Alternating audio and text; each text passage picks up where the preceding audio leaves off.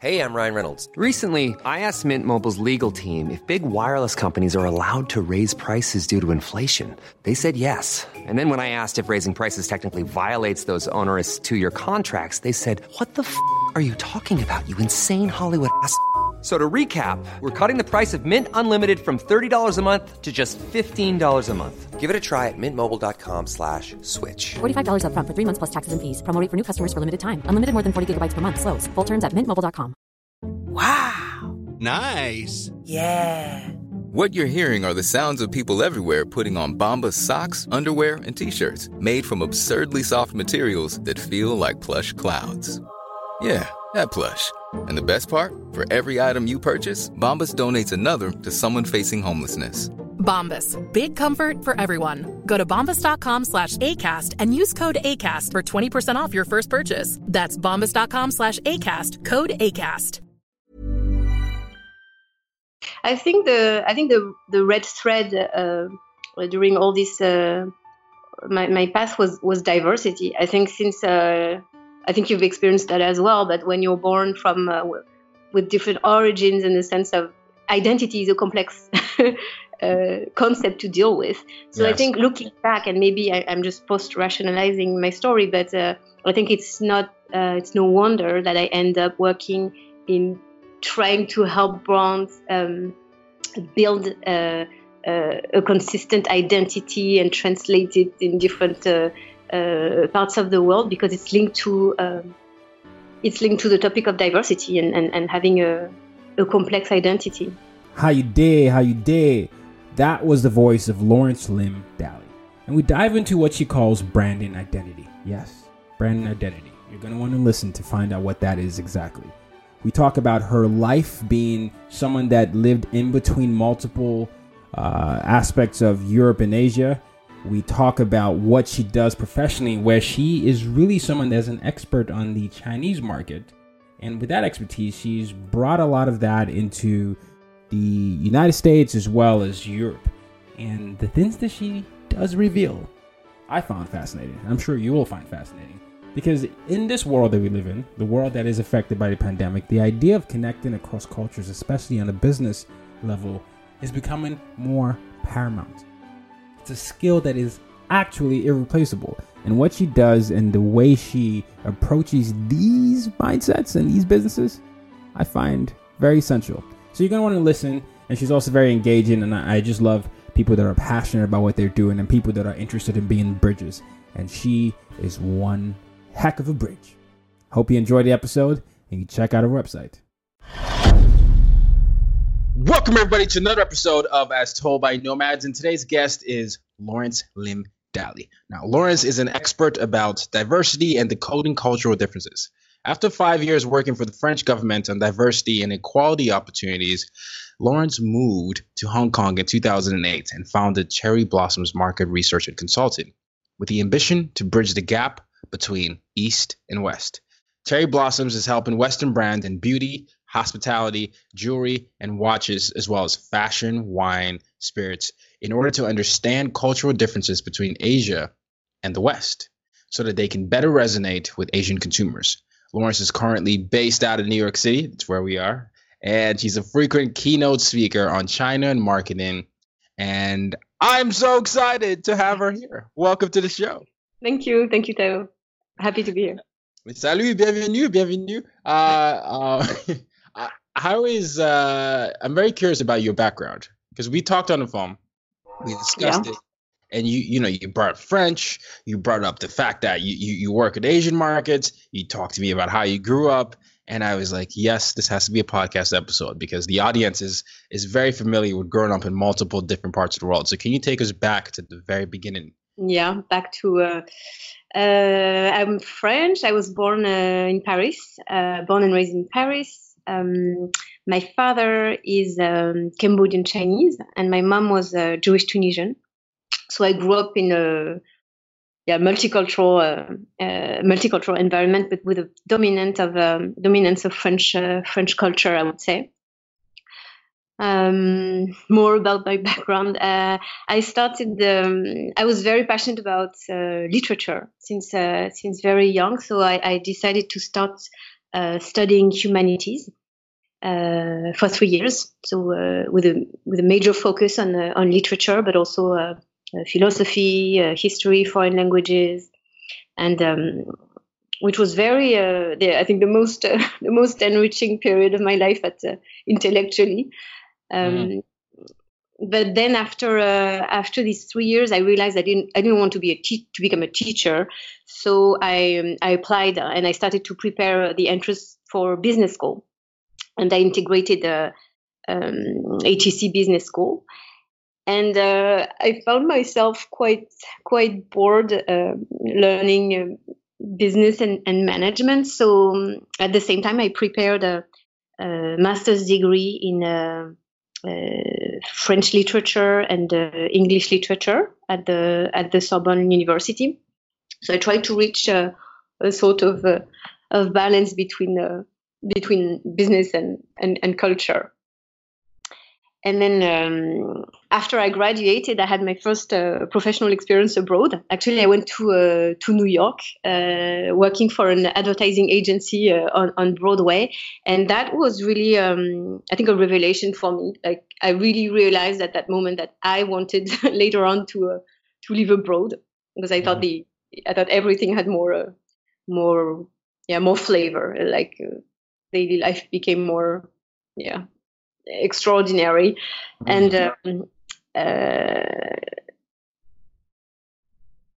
then so I wished I could have stayed longer in New York, but it was the time of the war in Iraq.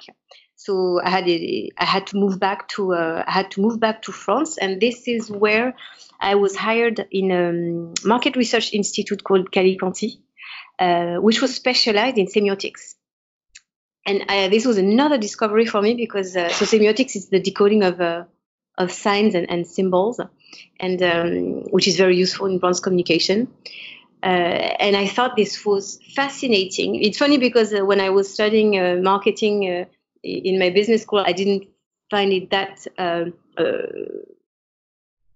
I didn't realize how fascinating it could be.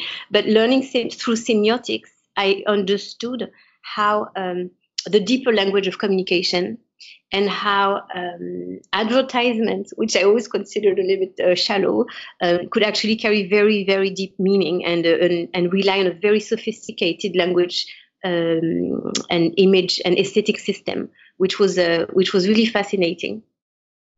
So I did that for a year, and after a year, I was introduced to my future mentor, who absolutely changed my path and my life. And this man, he's also very he's also from diversity.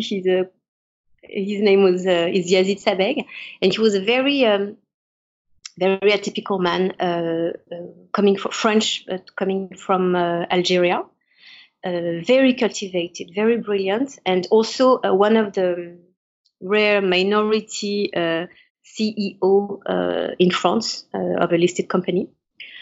And he was very close to the political circles, and he was trying to promote affirmative action and more inclusivity in France. And we had a great contact, and he asked me to become his ghostwriter, to write articles for the press or speeches for his public appearances.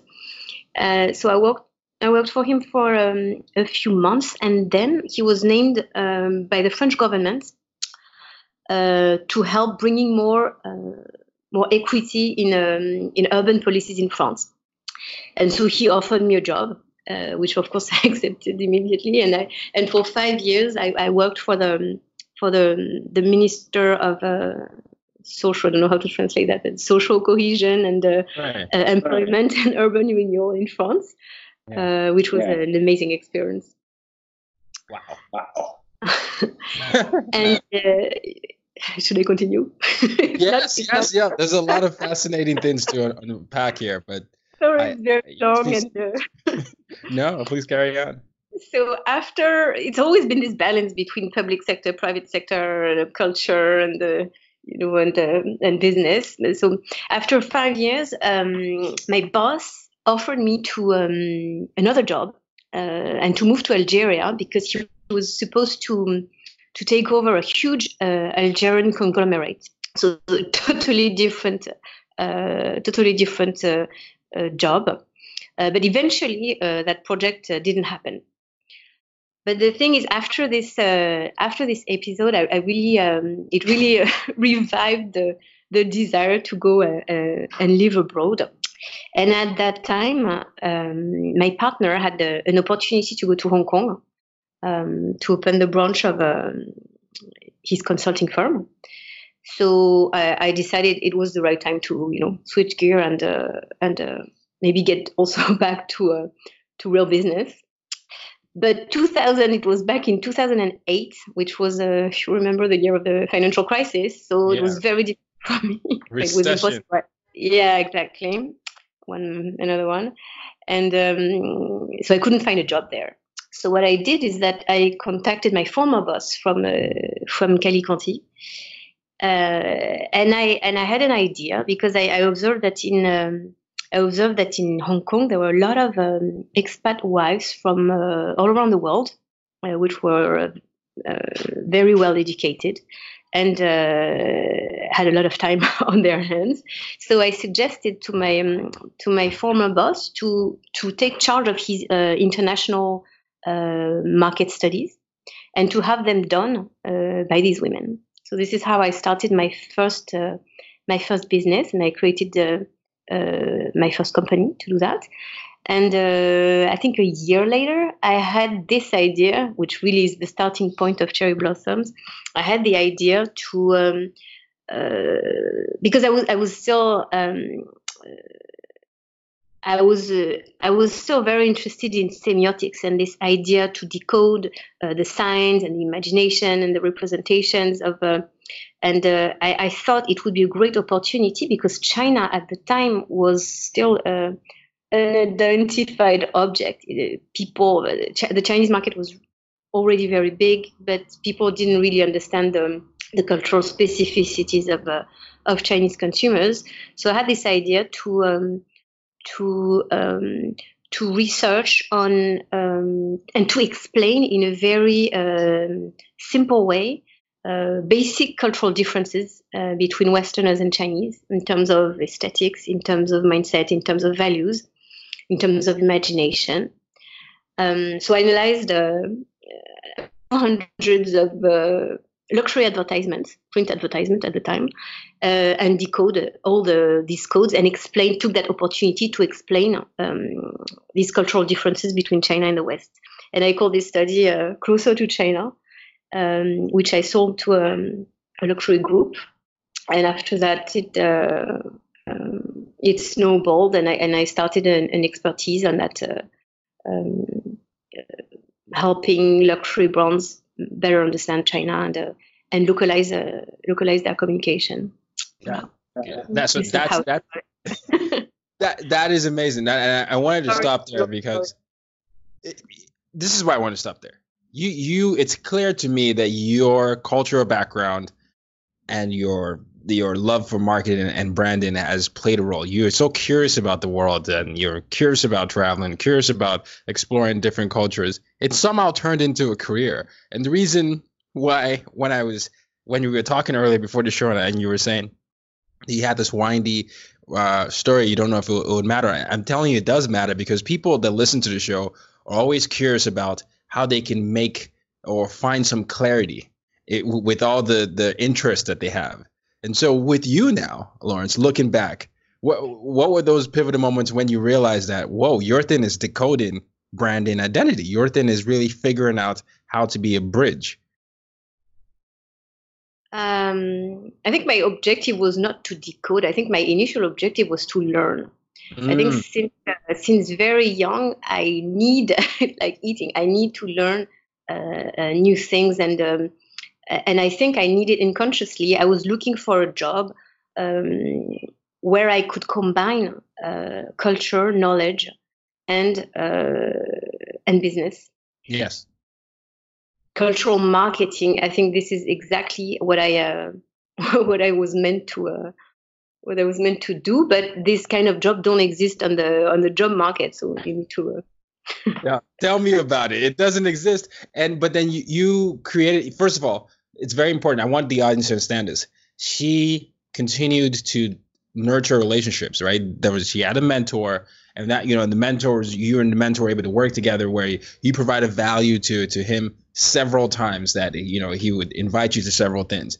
But then you also, because you know how to learn and see things, you started to see gaps, and you're like, well, that could be better based on what I've exposed myself to. What if I did such and such? And then you took the leap. You actually launched a business, a consultant firm. And here you are right now, during this time, and you're still, like you were telling me earlier, you still have clients who are very much in need of your services. I think that's very important. Mm-hmm. I think the red thread during all this my path was diversity. I think I think you've experienced that as well. But when you're born from with different origins, in the sense of identity is a complex concept to deal with. So yes. I think looking back, and maybe I'm just post-rationalizing my story, but I think it's no wonder that I end up working in trying to help brands build a consistent identity and translate it in different parts of the world, because it's linked to the topic of diversity and having a complex identity. Yeah. And okay, so let's stay there. You say identity, but I was reading a lot about you, and you have this term. I don't know if you coined a term, but you talk about it a lot. You said brand and identity. So that led me to wonder, what is the difference between brand and identity and branding?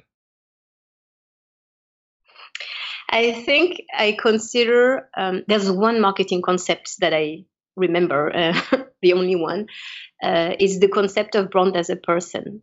So I really, in what we're doing, I keep considering the brand as a person with an origin, with a name, with a personality, with a culture, values, etc. So our job is really to make sure that it's like a psychoanalyst, when you need to understand what makes you the core identity of a person, to really understand who that person is, to en français on dit accoucher l'identité, je sais pas le dire. Hide the identity, you're saying?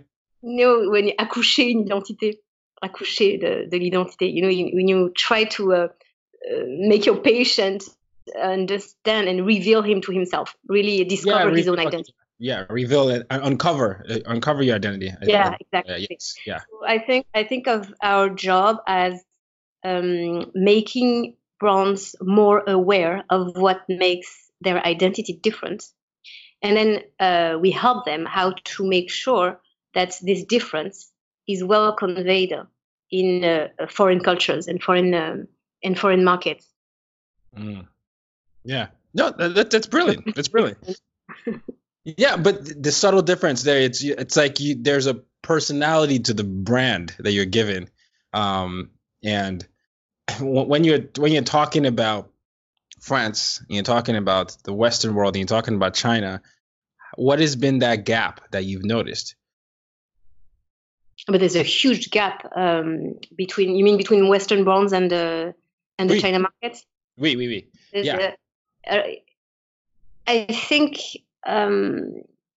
if we compare the situation now compared to 10 years ago, of course, Western brands are getting much closer, and I think a lot of cultural differences are fading at global level with globalization. But I work a lot for luxury brands, so mostly for luxury brands, and luxury 10 years ago had to remain distant. It was part of the concept itself of luxury to keep this distance with their audience. And 10 years ago, Western brands were they were aspirational in China because they were Western brands, and they had this aura. So I think Chinese people couldn't really relate to these brands, but that was actually the purpose, and that was part of their appeal and desirability in China. And now the situation is totally reversed, because all brands in China, all Western brands addressing the China market now have to make the effort to reach them, to raise emotion, to be different. And to be different, they need to get familiar with their audience. And they're struggling right now to find the right distance and to liaise, to build a bridge, to be relatable for the China audience. And my feeling is that a lot of brands are losing control of their communication right now in China because another influence, the growing importance of influencer marketing. I think because brands were so distant from their audience, influencers and local influencers just occupied that space and bridge. You should celebrate yourself every day, but some days you should celebrate with jewelry. Whether you want to commemorate an unforgettable moment or just bring some added sparkle to your collection, Blue Nile can offer you expert guidance and a wide assortment of jewelry of the highest quality at the best price. Go to BlueNile.com today and experience the ease and convenience of shopping Blue Nile, the original online jeweler since 1999. That's BlueNile.com. BlueNile.com. I'm Sandra, and I'm just the professional your small business was looking for. But you didn't hire me because you didn't use LinkedIn Jobs. LinkedIn has professionals you can't find anywhere else, including those who aren't actively looking for a new job, but might be open to the perfect role, like me.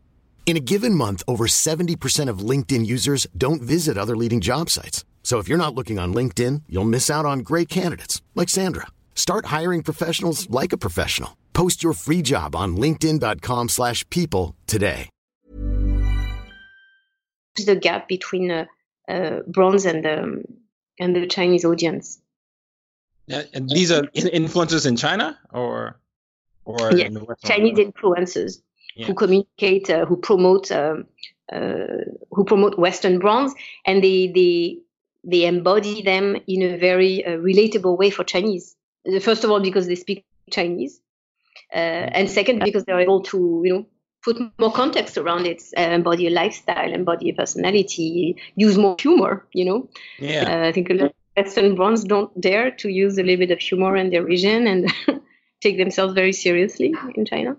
Not only in China, but you know where I noticed this a lot. So I watch a lot of movies. I consume a lot of media, and the marketing for movies here is very different than it is in China. First of all, there is a Chinese window when sometimes Western movies are there, and there's sometimes when they just do Chinese movies. But even the covers of the posters or the content of whatever the movie is sometimes has to be crafted way before they decide to do a China release, because sometimes there are certain movies that can make it there and some that can't make it there. So I'm noticing that people have to think way ahead if you're trying to attract a Chinese audience. Absolutely, and at first level, there's a lot of censorship. So first of all, very few American movies are authorized in China. And you're right. It's funny you're talking about the posters of these movies, but if you take I think it was a few years ago, the Star Wars movie, and there was a black main character in the US original, which was erased in the China. I remember. China. Do you remember that anecdote? Yeah, because first of all, the guy is also Nigerian. He's British, he's Nigerian. So I was like, what's my guy? But I remember that. Yeah. And what was the rationale behind that? Was it that they thought it wasn't going to sell, or what was that? What was it? Absolutely, it's pure racism. Yeah, absolutely. But that is so fascinating, because it is so interesting that if you don't think that ahead, you could lose a significant market share. Now, then how do you then market in censorship? With censorship, are there ways you can still attract a Chinese consumer? All right, or that do you have to use different marketing channels, or I don't know. I'm just curious. How do you work with censorship in mind? But the line is very blurry regarding censorship. But for instance, the governments banned the hip hop culture, tattoos. You cannot see men wearing earrings. But maybe it will be on TV and not on social media. You cannot also represent homosexuality. But at the same time, you have Tmall for Chinese New Year releasing a gay advertisement. for the first time. So the lines are very blurry. But I think what's for sure is that there's still a higher conservatism in China. And you cannot, for instance, if we talk about the representation of sexiness in China, you cannot go as far, of course, as you would in the US, but not because of censorship. I would say because of Chinese culture, and because there are you're talking about sex scenes and things like that. Sexiness, yeah. Because we work a lot for beauty brands or fashion brands, and a trend is, of course, to represent more sexiness and play with sexiness. But this is something that is still not totally acceptable in China and has to be adapted. Yeah, no, this is very, very important for people to understand. Now, let's think about the Chinese market. It's regardless of what's happening, it's here to stay. They have their own version of Facebook, their own version of Twitter, their own version of several things, and it does well. We just at the beginning of the year, the NBA's secondary market, basketball is my favorite sport, is China, right? There is a significant investment that a lot of brands are making to go there because there's a lot of money to be made. But even despite the censorship, there's still a lot of desire for people to interact with several candidates that are in the Western world. But the basketball thing is fascinating to me because most of the basketball players are black, right? And a lot of people in China love basketball. So the Star Wars thing, when it happened, I was like, wait, but don't you like basketball? And all this, what is the difference with that? Yeah. I think this is evolving. If you're referring to, we were talking about racism in China, you need to have in mind that there is no ethnic diversity in China. The US are a multiracial country, and it's taken for granted that everyone is different and everyone has a different race and colors. We can talk about races. In China, it's a Han country. It's 99% of the population comes from the same race. So they are not exposed to diversity. Of course, now they are more and more exposed to diversity through the media, but this is not something that you see in the streets. You see what I mean? Yeah. So they have a very different conception of, and they're very lagging behind. I think communication in China is lagging behind in terms of inclusivity, that's for sure. But that being said, I think under the influence notably of rap music and hip hop, black becomes trendy, and you're absolutely right, probably basketball as well. And there's a new trend right now in China called Pretty Black, and it's very interesting. You have a couple of star of celebrities in China, women who have tan skin, and this is unique in a country where having a fair skin is part of unconditional beauty. For the first time, you have two celebrities. Who, by the way, were ambassadors for Fenty and I think Bobbi Brown, who have tan skin, who are not, and who are disrupting the standard beauty Chinese codes, which are being skinny, being super, super young. Like I think one of them is 26, which is very old, quote unquote, for China. Really? So we see 26 is old for China. There's a cult for youth in China. If you look at all the male brand ambassadors of luxury brands, they're all 21, 22. Oh, wow. It's insane. Yeah. Yeah. Sorry, I didn't mean to interrupt. I was just shocked by that. But yeah. Just means that things are slowly evolving. It's a slow evolution. But of course, there's a huge gap in terms of inclusivity and representation of diversity between the US and China, and the US are of course showing the way.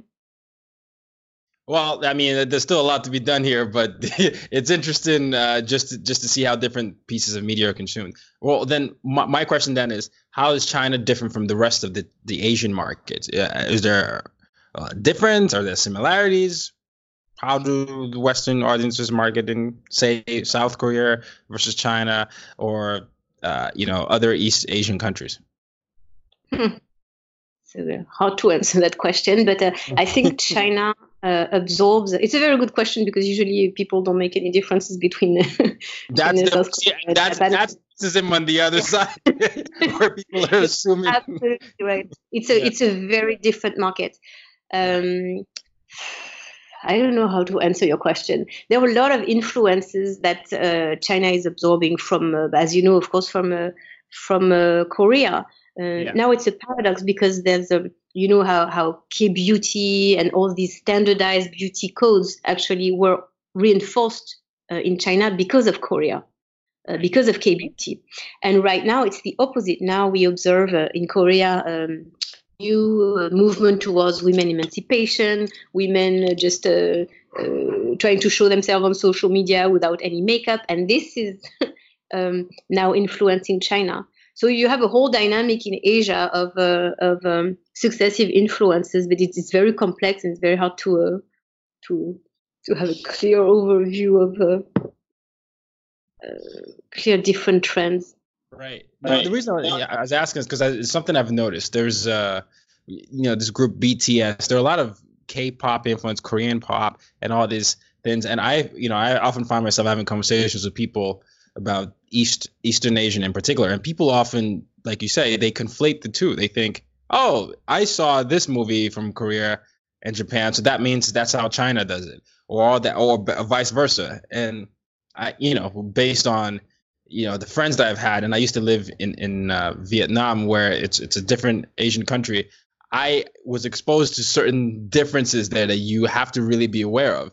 And I think there also needs to be some education here on this side as to the fact that, yes, even though a large part of China it consists of the Han people, the whole Eastern Asia part of the world is diverse. They have different things, right? Japan does something different than South Korea does, than China does, than South Asia, India does, and it's very important that marketers understand that you can't just say, I'm marketing to Asia, then it's going to work for every single one. You have to still do the research. Absolutely. I don't know how to answer your question. No, it's okay. It's okay. No, it was just a comment, but I guess the larger point there is research matters, right? If you really want to understand the way to reach someone, you need to understand what motivates them and what gets them to buy. Yeah, we were talking previously about fair skin, for instance, and then you could have a clear hierarchy and see that, okay, in Japan, fair skin is number one in terms of importance. The number two would be Korea, and number three would be China. So I think there are no fundamental differences in terms of trends. The trends that I know related to fashion, beauty, all that.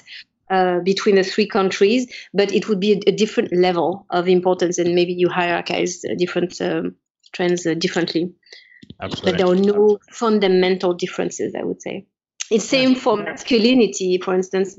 All this trend which has been going on for a few years in China about the little fresh meat, so very feminine, quote unquote, masculinity, which comes from Korea. So this masculinity would be even more feminine in Korea than in China, for instance. But it's the same influence trend going on. So the definition of masculinity is changing in these countries, you're saying?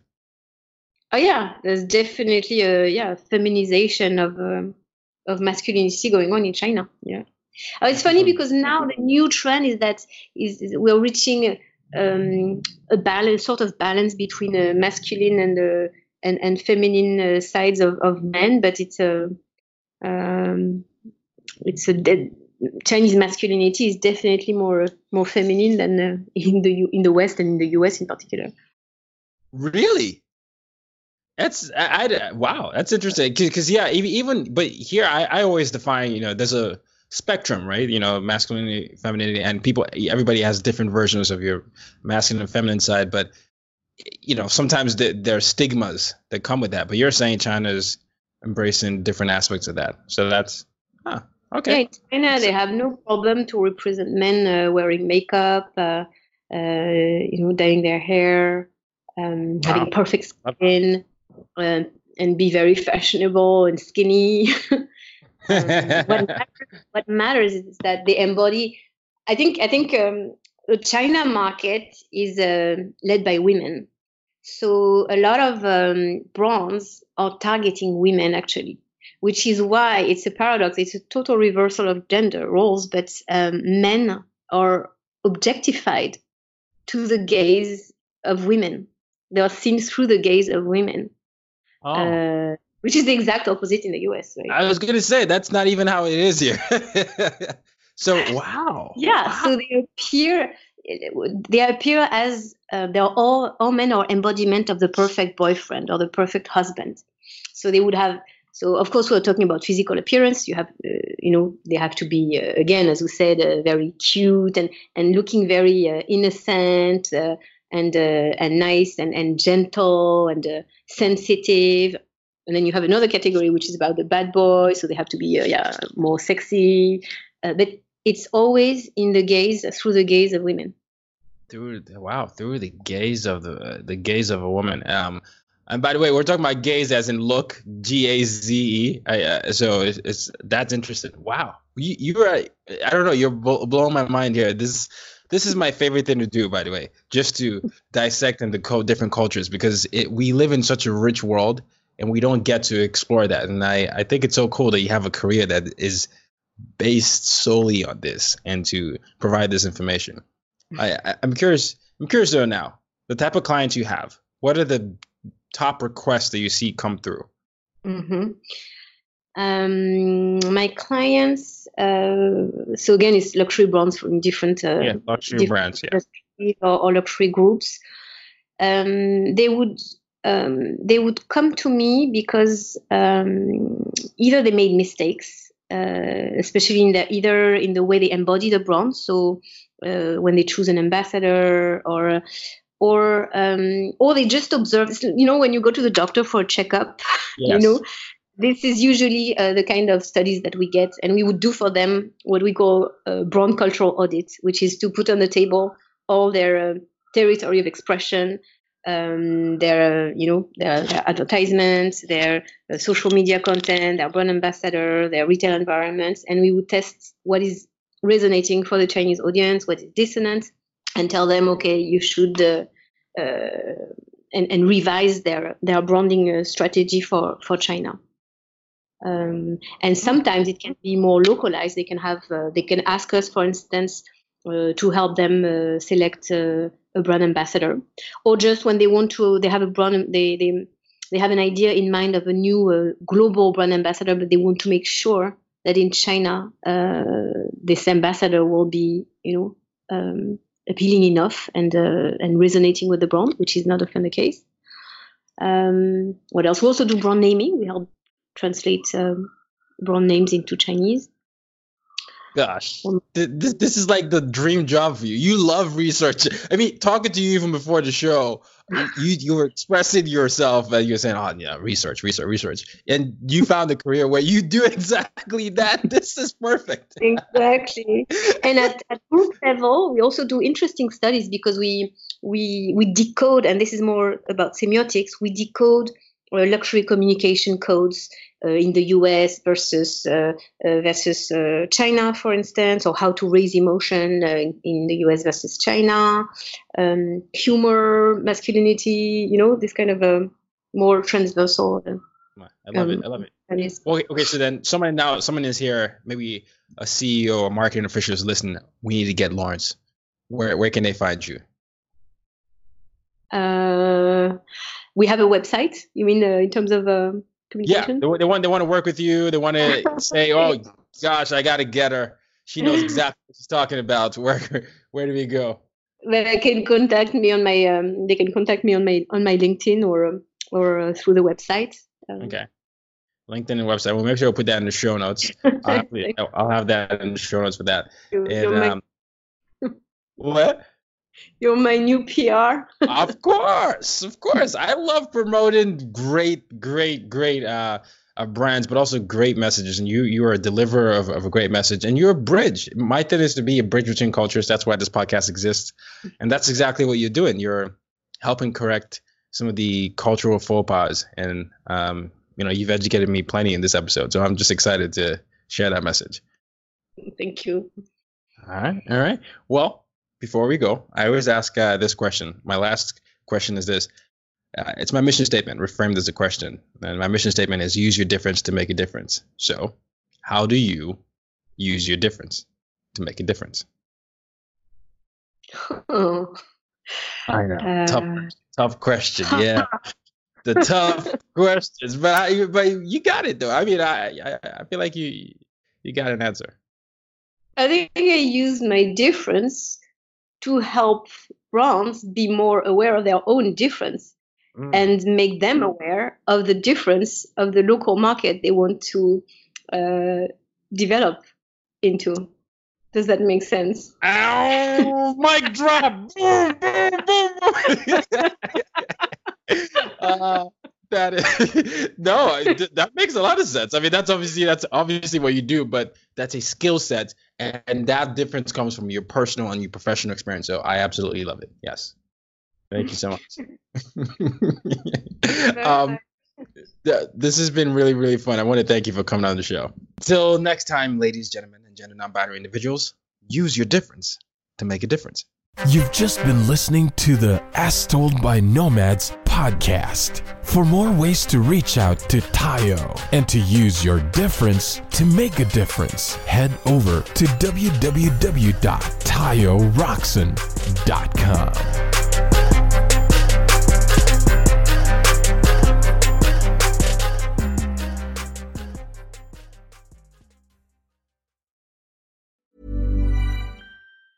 Mom deserves the best, and there's no better place to shop for Mother's Day than Whole Foods Market. They're your destination for unbeatable savings, from premium gifts to show-stopping flowers and irresistible desserts. Start by saving 33% with Prime on all body care and candles. Then get a 15-stem bunch of tulips for just $9.99 each with Prime. Round out Mom's menu with festive rosé, irresistible berry chantilly cake, and more special treats. Come celebrate Mother's Day at Whole Foods Market. Mom deserves the best, and there's no better place to shop for Mother's Day than Whole Foods Market. They're your destination for unbeatable savings, from premium gifts to show-stopping flowers and irresistible desserts. Start by saving 33% with Prime on all body care and candles. Then get a 15-stem bunch of tulips for just $9.99 each with Prime. Round out Mom's menu with festive rosé, irresistible berry chantilly cake, and more special treats. Come celebrate Mother's Day at Whole Foods Market.